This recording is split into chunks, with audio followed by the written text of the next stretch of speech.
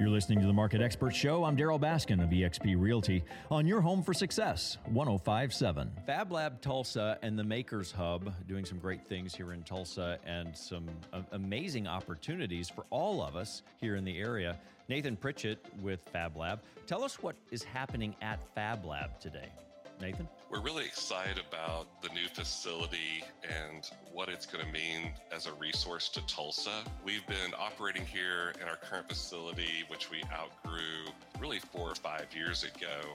And with the new building, we're going to have an expanded main studio. So what that means is that the equipment and resources we haven't been able to fit into our current space, we'll finally be able to add those. That's really exciting to us because the maker community here in Tulsa has actually grown substantially over the last 10 years. And their skills and experience have also grown. And so they've been demanding some new equipment, and we'll finally be able to bring those to our service offerings. We're also going to have an expanded wood shop, which is really exciting. And we're going to have a new metalworking shop. Metalworking is one of the things that people have been asking for a number of years.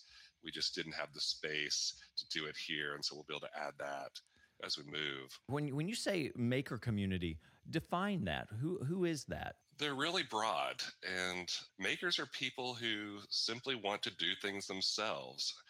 There's the traditional method where you hire a craftsman or an artist to make something for you. And there's the people who want to do that work themselves, but they may not have all the tools and resources they need, at least not at home. So if you can't afford a $30,000 mill that's in your garage, what Fab Lab Tulsa does is we share that equipment. We make it accessible to everyone. So that's what this new building is going to help incorporate, is expanding those opportunities for people. Yes, both from the physical resources of the equipment itself and also from a programming side, which is really important to us. We're going to be able to add 2 new classrooms as well as a conference space. And with that, some of the programs we've had to decline in the past, we'll finally be able to add in. It'll give us a lot more flexibility to have classes that meet once a week or once a month or once a quarter, whenever they need to. And so we should have a lot more programming and be able to expand this maker community. So what else is being added to the building you're in a pretty small space right now. Yeah, so we're growing from 3,400 square feet to almost 14,000 square feet. But it really is those same 3 elements. It's a larger main studio, it's a larger wood shop, it's a brand new metal shop, it's 2 classrooms, this conference room, and then some office space for our employees. What kind of projects have come that we would recognize? What kind of projects have come from Fab Lab that really kind of, we go back to the Makers Hub, that have really made a mark on Tulsa? I think there's some pretty substantial things that you've mentioned in the past. There are. It's almost what have we seen this week? They tend to move through here pretty quickly. I think that's one of the things that's really exciting about makers is they tend to be, especially when they're in a business, highly motivated, and they're also highly skilled. Over the past year, I think some of the biggest projects actually involved COVID-19 and the production of PPE last year, as well as some other medical devices. As that was going on and as COVID-19 was starting to spread, we began getting calls from local hospitals and medical schools about 3D printing ventilator separators and dividers, as well as masks and shields and things like that. And it's kind of the example of how the people that use resources like this are able to come together. They have the perfect skill set to rapidly develop, design, iterate, and produce things that can make a real difference. So Fab Lab is looking on, I'm trying to make this concise for a listener to be able to wrap their head around it. You're educating young people to show them what kind of impact they can make on the world with their ability to design and to connect them to jobs where they can do something they never actually saw themselves, a role they never saw themselves in. You're also bringing to the business community some resources to create and innovate where there doesn't have to be quite so much investment in equipment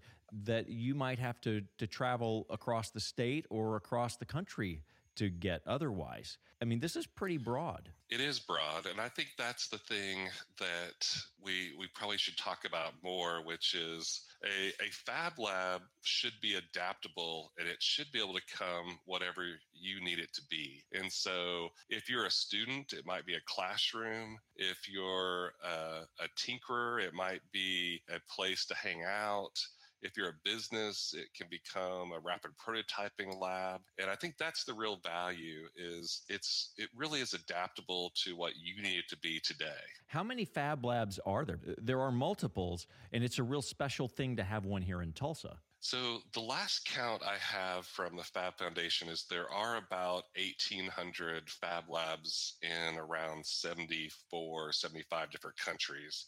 So you can travel from Tulsa to Boston to Barcelona to Egypt to India and find facilities like ours. What's nice is we share some common goals, but we're all independently run and operated, and we're all kind of community grassroots organizations.